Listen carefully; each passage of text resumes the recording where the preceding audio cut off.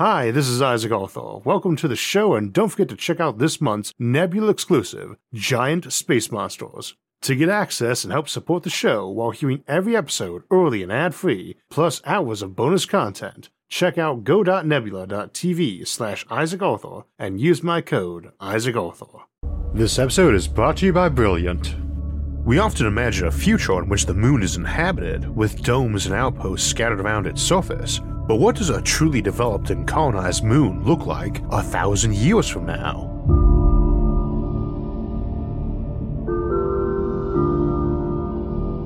So today we are returning to one of our favorite places in the universe, our nearest neighboring world, our own moon, to contemplate the idea of a late-stage colony of the moon when it's reached populations as high or higher than the Earth itself currently has.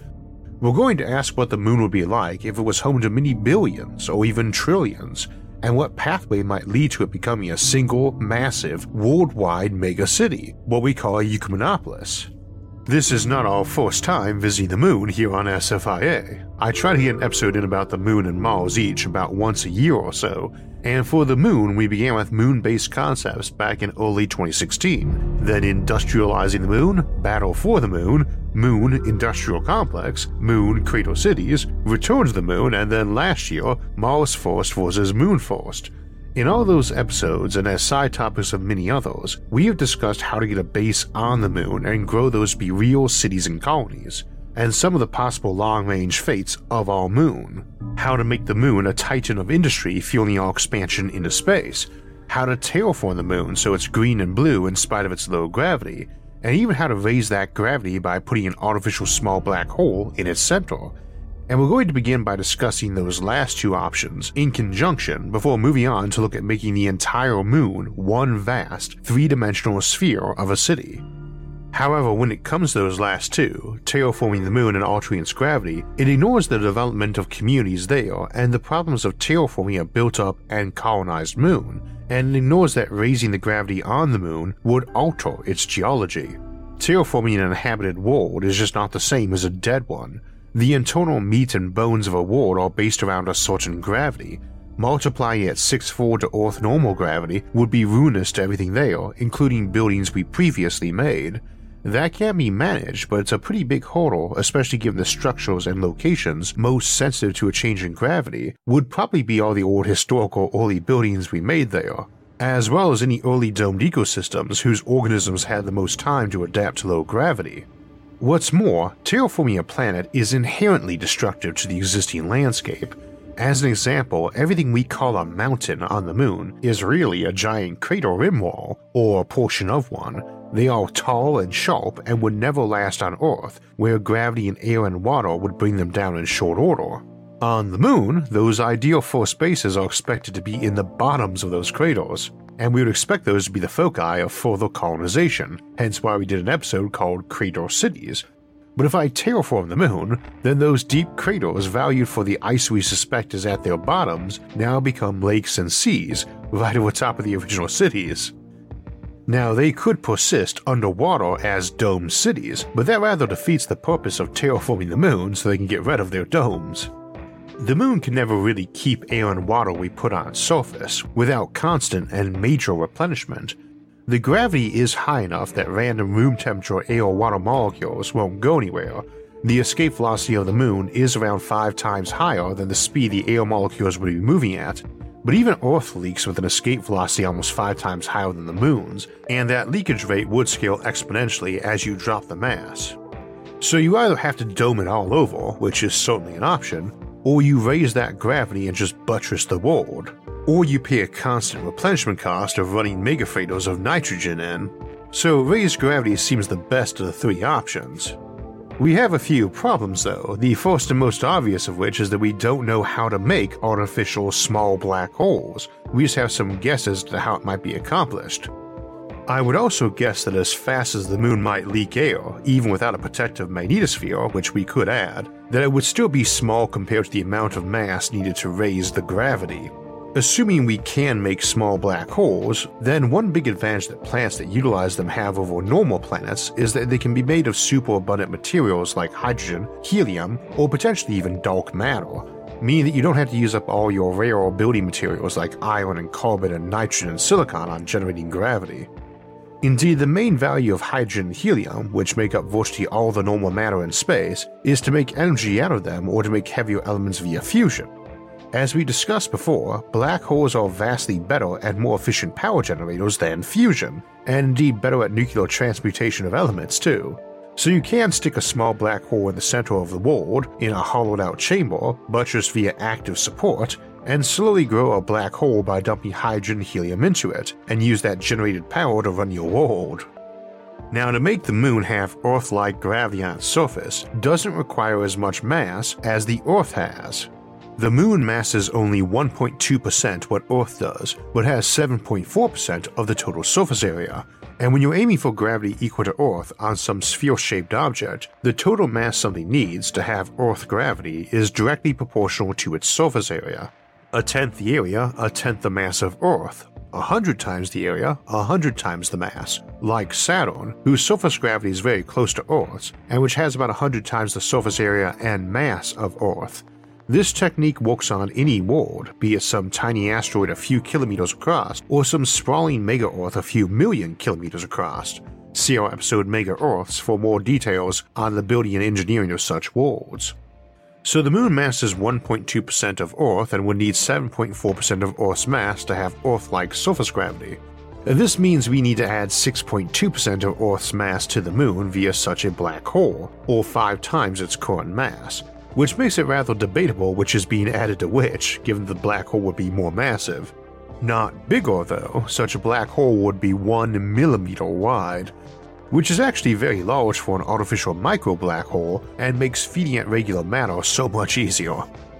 Now, less gravity would probably be fine for people. Mars gravity might work fine, and if you're curious, this black hole trick would work fine on Mars too, but has the same problem for terraforming there. The moon's surface gravity would now be 100% of Earth's, but its escape velocity from the surface would still be lower, 5.8 kilometers per second, more than twice its current value but still only half of Earth's, and about 20% higher than the escape velocity of Mars. Mars has no real atmosphere or oceans, but we expect it might have in the past, and the gravity was enough to keep them for long times but not for 4 billion years, so the extra 20% might be enough, or it might just slow the escape down to a billion-year timeline, which is good enough for terraforming.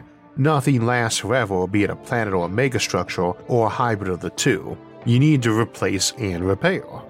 You could go bigger too, expanding the moon to be a hollow shell of Earth's size and mass, making Earth a genuine double planet, and we will come back to that later in the episode. Now, the other problem is that black holes are great power generators. You can add mass straight into one in a way that wouldn't cause power release, but if you are generating power while adding mass, you are getting somewhere between 20 to 40% of the mass energy of that matter released as energy. So you're potentially talking about releasing something like the current entire mass energy of the moon in the process of feeding up to Earth gravity. You're not exactly being wasteful by skipping power generation either. All that energy is not free. If you convert 20% to energy on the drop into the black hole, then you need 20% more mass to get that final desired mass. Whereas, as we'll see in a moment, even slowly adding in that last 1% of mass over a billion years would easily power the moon that entire time. See, a moon mass of energy is 6.5 times 10 to the 39th joules, which is 500,000 years of solar output, or the amount of sunlight that falls on Earth alone in a quadrillion years, or the moon in 14 quadrillion years. And that sunlight is what keeps Earth and the moon warm.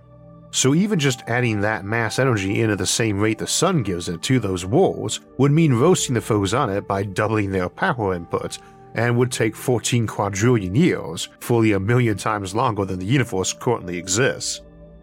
Now, we might be building for those kind of timescales. Black hole-powered civilizations regard the normal starlit era of the universe that will persist for the next 100 trillion years as that irritating early period of the universe where big clumps of useful fuel were inefficiently burning away their value of their own accord and exploding when they were done.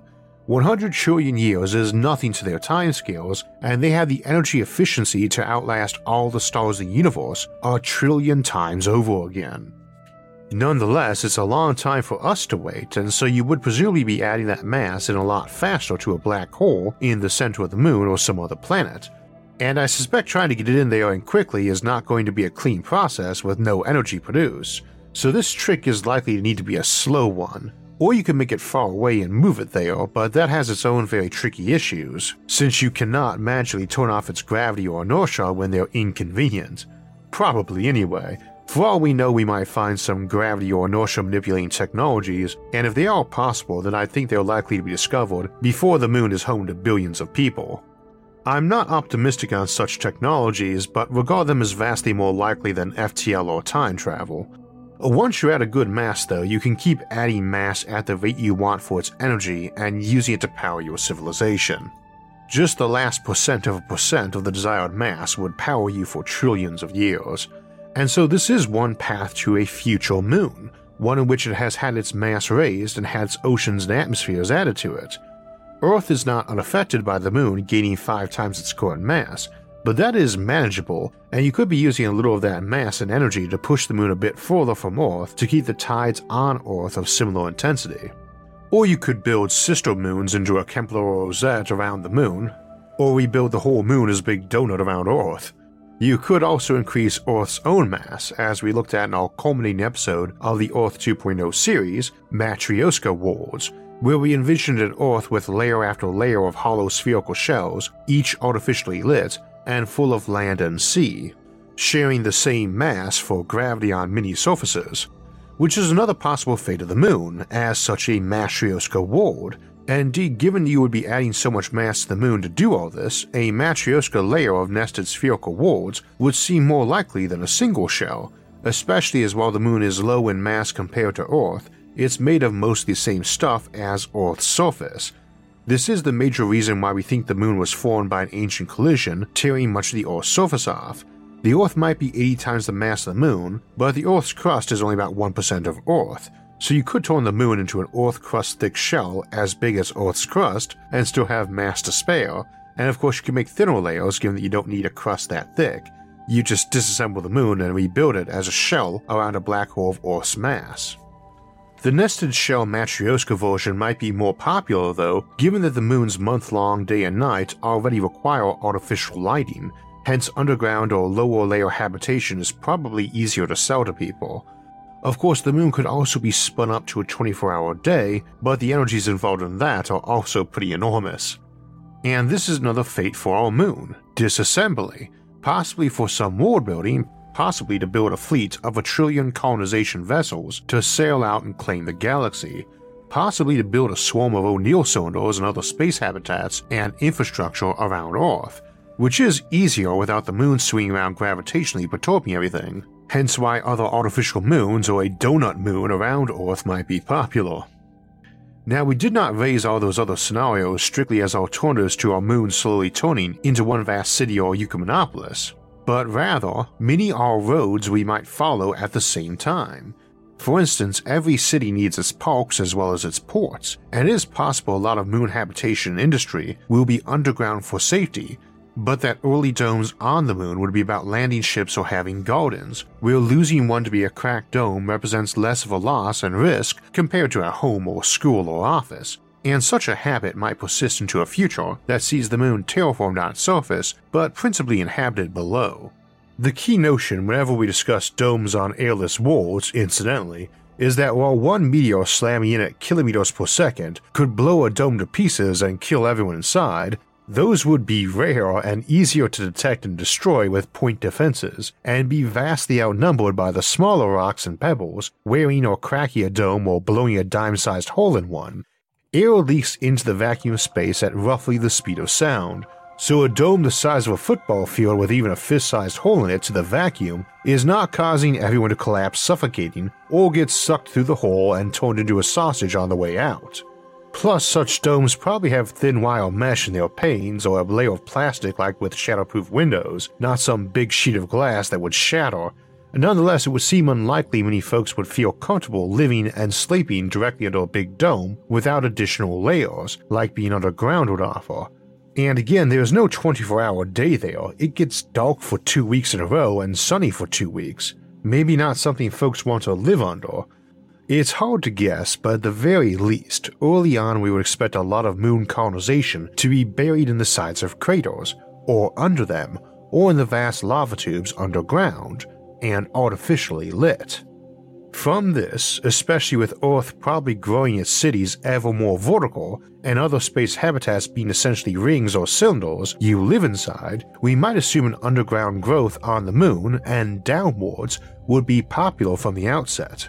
Skyscrapers are much easier to build on the moon due to the low gravity, lack of air, and lack of earthquakes, but they are exposed to being hit too. Truth be told, a skyscraper, especially something in the arcology megascraper zone, are vastly more resistant to meteor strikes than a big dome is, and more so if you have a bunch of these scrapers under a dome, but still connected via their own protected or airtight tunnels. You have a lot of redundant protection for folks on the surface living in them.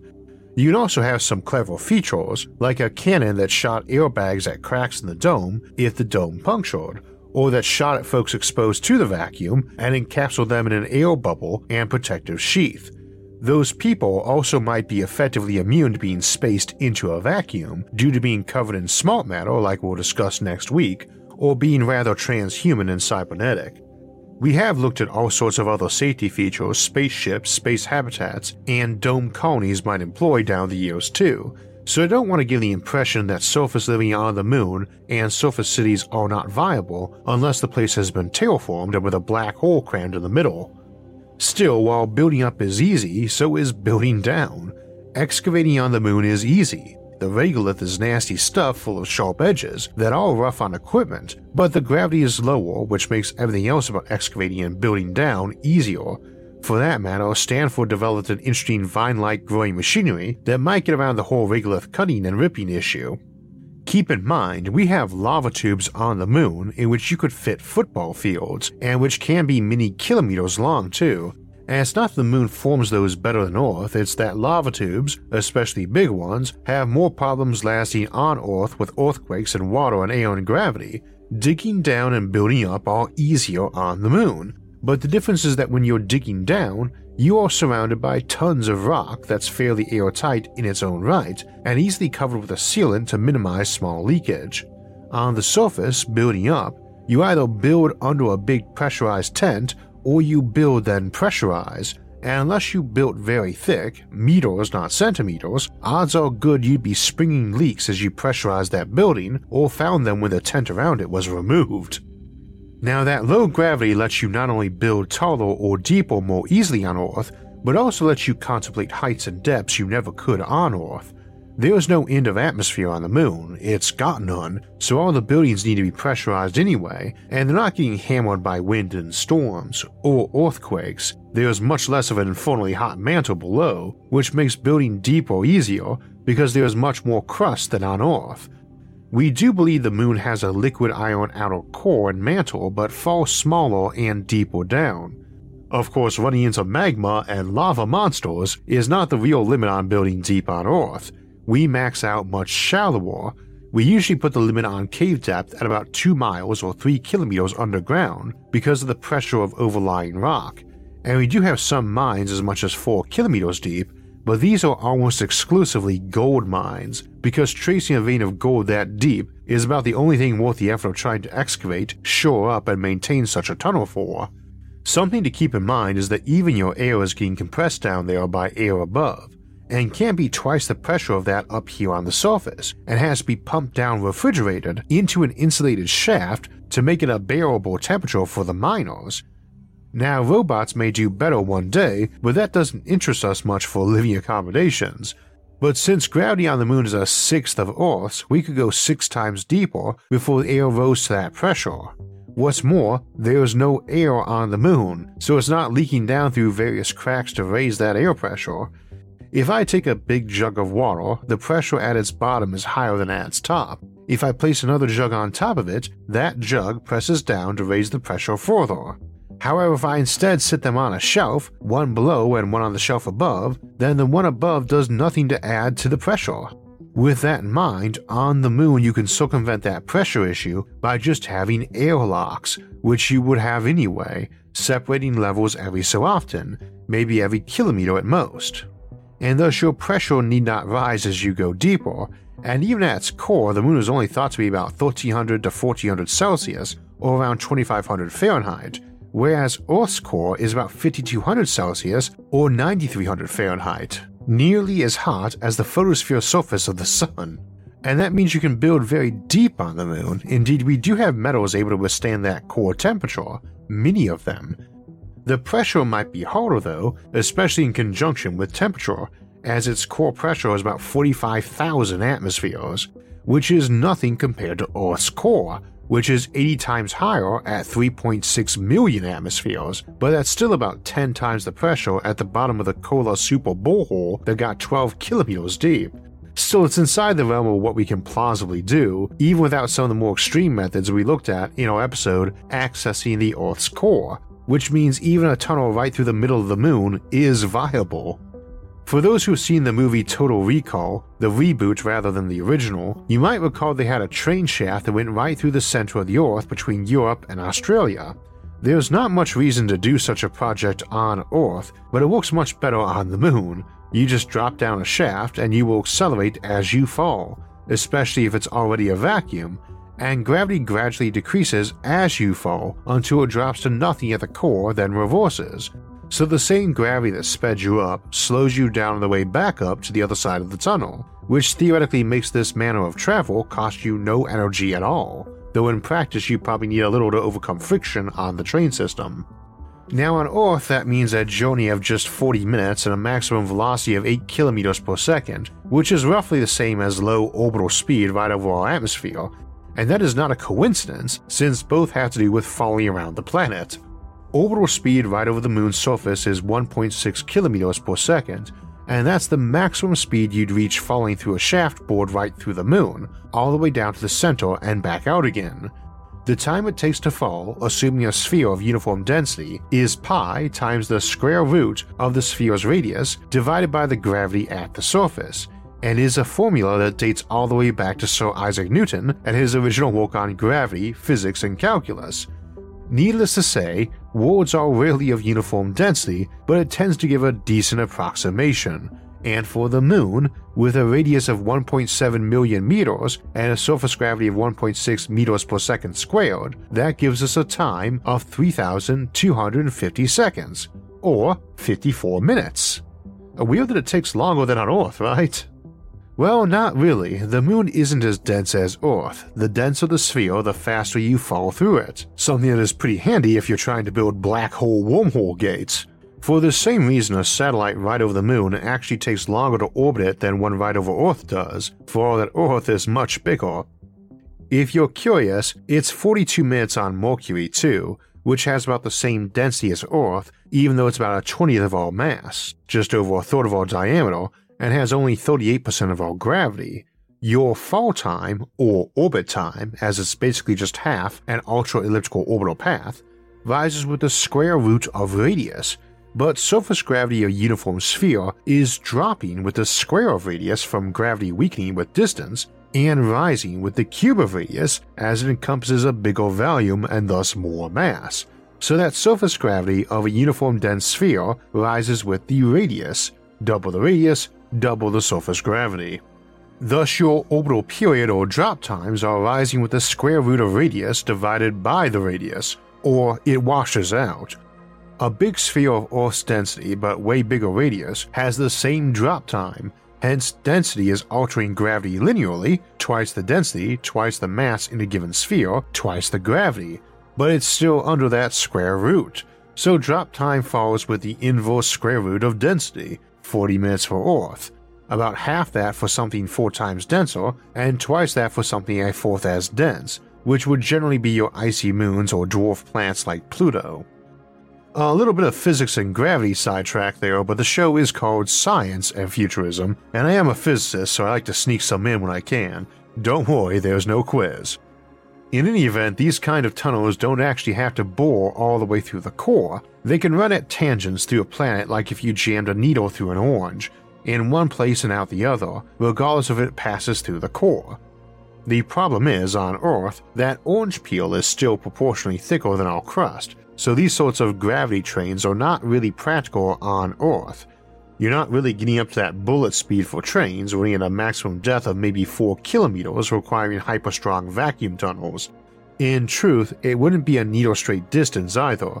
Your shortest time tunnel in a case like this is a hypocycloid, a curve rather than a straight line, and allows us to contemplate, on a place like the moon, gravity train tunnels all over that world that move you around it very quickly, right from the bottom of one crater city to another, far away. Now, why does this matter?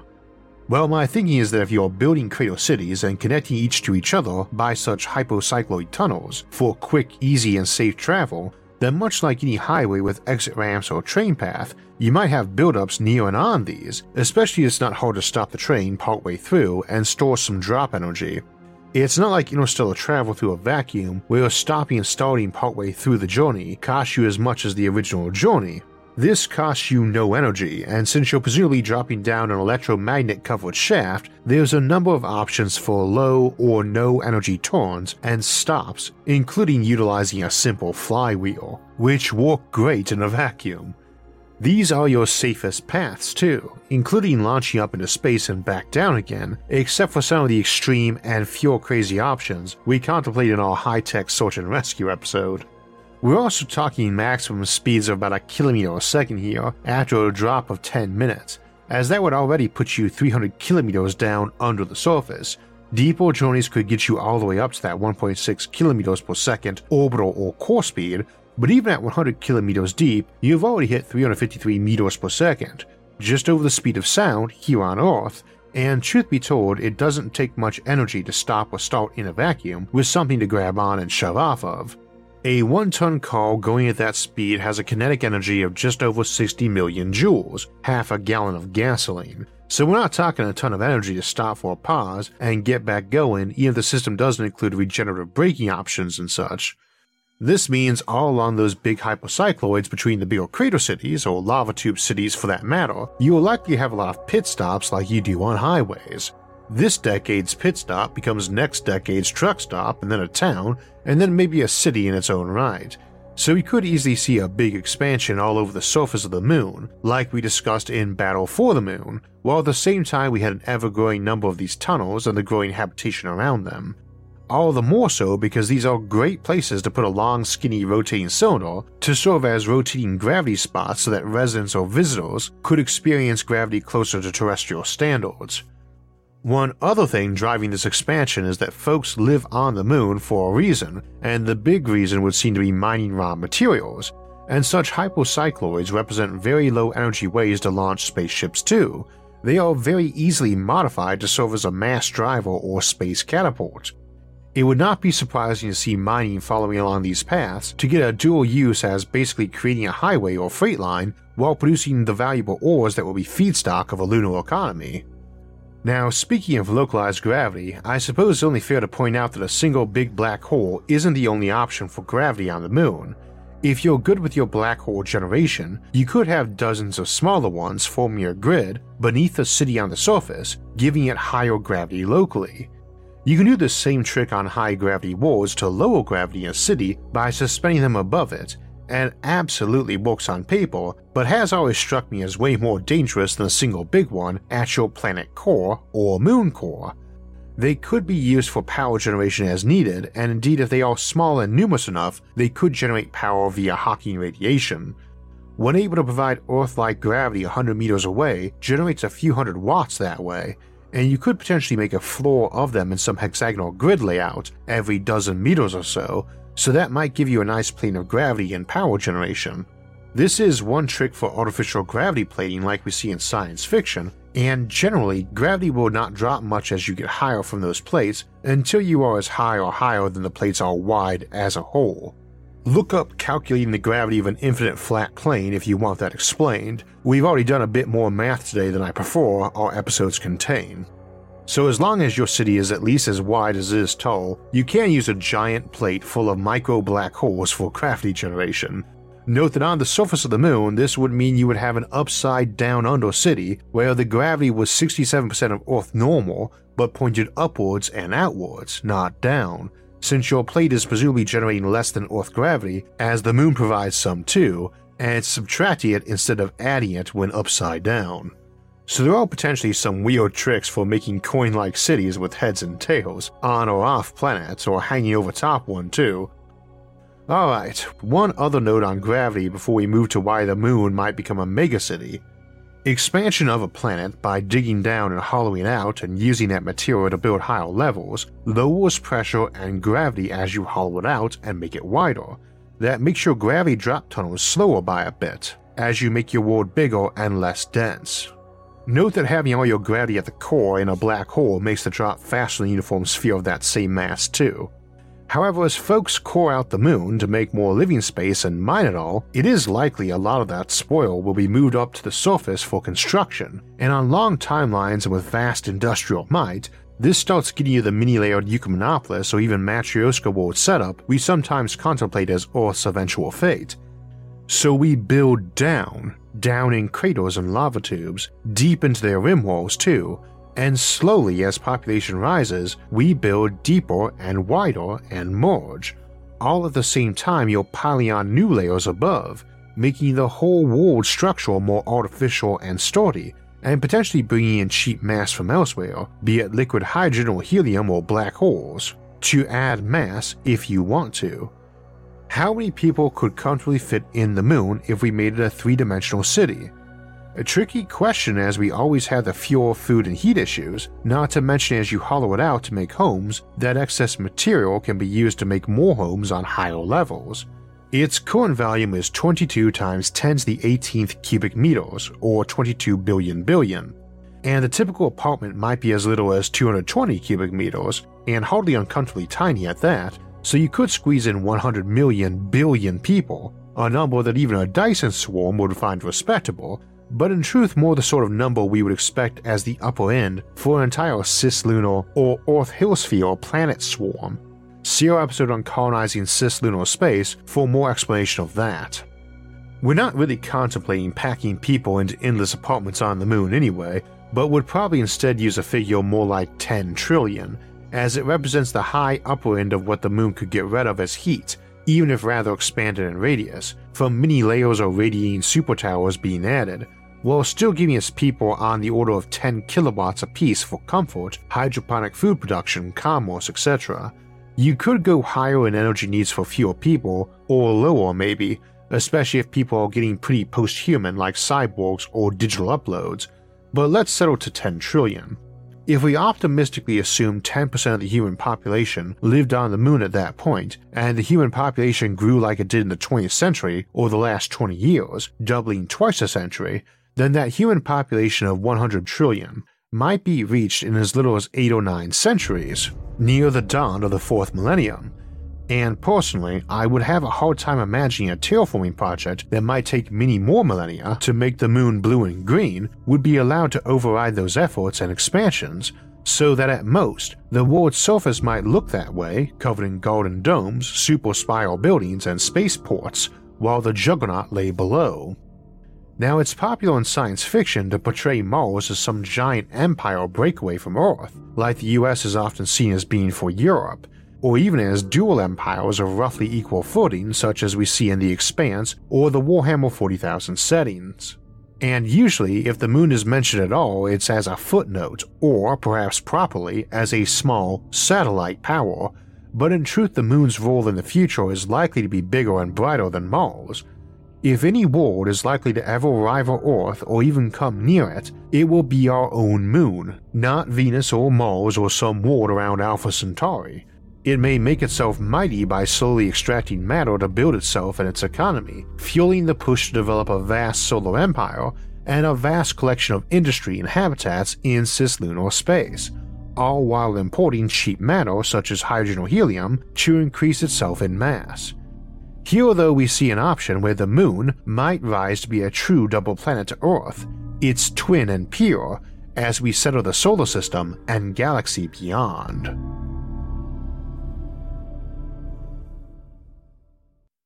So we have a few announcements and our upcoming schedule for April to get to, but first, we were doing some math today to calculate how big a black hole needed to be to emulate Earth-like gravity on the moon, and we do try to keep how much math we do during an episode on the light side. Watching science videos like ours is a great way to get an overview and learn the basics of different topics. But to gain an understanding of why and how concepts work the way they do, you have to try it yourself. And for that, I recommend heading over to Brilliant, today's sponsor. Brilliant is an interactive STEM learning platform that helps you truly understand concepts in math, science, and computer science by guiding you through engaging hands-on courses. Now, a lot of folks who watch the show love our topics, but think of themselves as bad at math, and they'd love to know more, but they don't think they can. Many of us learned there was only one right way to approach things like math, but in Brilliant's new Everyday Math course, that's not the case. Exercises like finding the area of shapes will show you there are many ways to solve a problem, and the visual and interactive solutions will help you understand the concepts even better. And don't worry if you're busy, lessons are presented in bite-sized pieces, so you can learn at your own pace in a no-pressure environment. To get started for free, visit brilliant.org/IsaacArthur or click on the link in the description, and the first 200 of you will get 20% off Brilliant's annual premium subscription. So this is the first episode I've produced since I got back from my trip to Santa Monica to speak at the RAND Corporation's US-Japan Space Cooperation Conference about 2 weeks before this airs. The conference was a lot of fun, and dinner at the Japanese consulate afterwards was spectacular in cuisine, conversation, and courtesy. I think I came up with a dozen different episode ideas while listening and chatting with others, particularly Pete Worden from Breakthrough Starshot. The man's a legend, and he deserves the status. The opening keynote on day one was David Kipping, who a lot of you know from the Cool Words Lab and channel, and we ended up chatting for a couple hours afterward while boarding time for our flights home. And for everyone who's watched his channel, yes, he is every bit as insightful and pleasant to talk to as you would expect. If you haven't seen his show, and especially if you're a Fermi Paradox fan, check out his episode, The First Civilization to Emerge in the Galaxy. His narrative on that episode is spellbinding, and don't forget to hit the like and subscribe button while you're there. Speaking of fellow science creators, and on a sadder note, I also wanted to express the condolences of myself and the SFIA team to Anton Petrov on the recent loss of his baby boy, Neil Apollo Petrov. I cannot imagine anything worse than that, and since I know we share a lot of audience, I would just ask everyone to continue to give him your kind words and support during this hard time. It has been a rough couple months for many folks on the back of what seems to be just a brutal last couple years of virus-driven, emotionally grinding change and hardship, and I try not to sugarcoat how hard times can be on this show, even though we aim for an optimistic tone, and I do believe in a brighter future if we work hard for it. Stormy weather brings the rain that makes the flowers grow, and there is a light at the end of the tunnel. Admittedly, sometimes it feels like the light at the end of the tunnel is actually a freight train getting ready to run you over. I have a feeling that this is going to continue to be one of those kind of years, and it's important to stay strong, keep to your courage and convictions, and just keep working to a better world, and not to let events weigh you down so much you forget to see the good moments along the trip too. There is a lot of future to look forward to as well, and we had best get to it by finishing up our schedule of episodes so we can finish up this episode. We are almost finished with March 2, and we'll close out this weekend with our live stream Q&A, followed by a look at Programmable and Smart Matter on March 31st. Then we'll open up April with a look at the concept of self-growing space habitats and bases. After that we have our Sci-Fi Sunday episode, Multi-Species Empires, followed by asking what would happen if Earth lost the Sun and became a rogue planet. Now, if you want alerts when those and other episodes come out, make sure to subscribe to the channel and hit the notifications bell. And if you enjoyed this episode, please hit the like button and share it with others, and leave a comment below. You can also join the conversation on any of our social media forums, find our audio-only versions of the show, or donate to support future episodes, and all those options and more are listed in links in the episode description. Until next time, thanks for watching, and have a great week.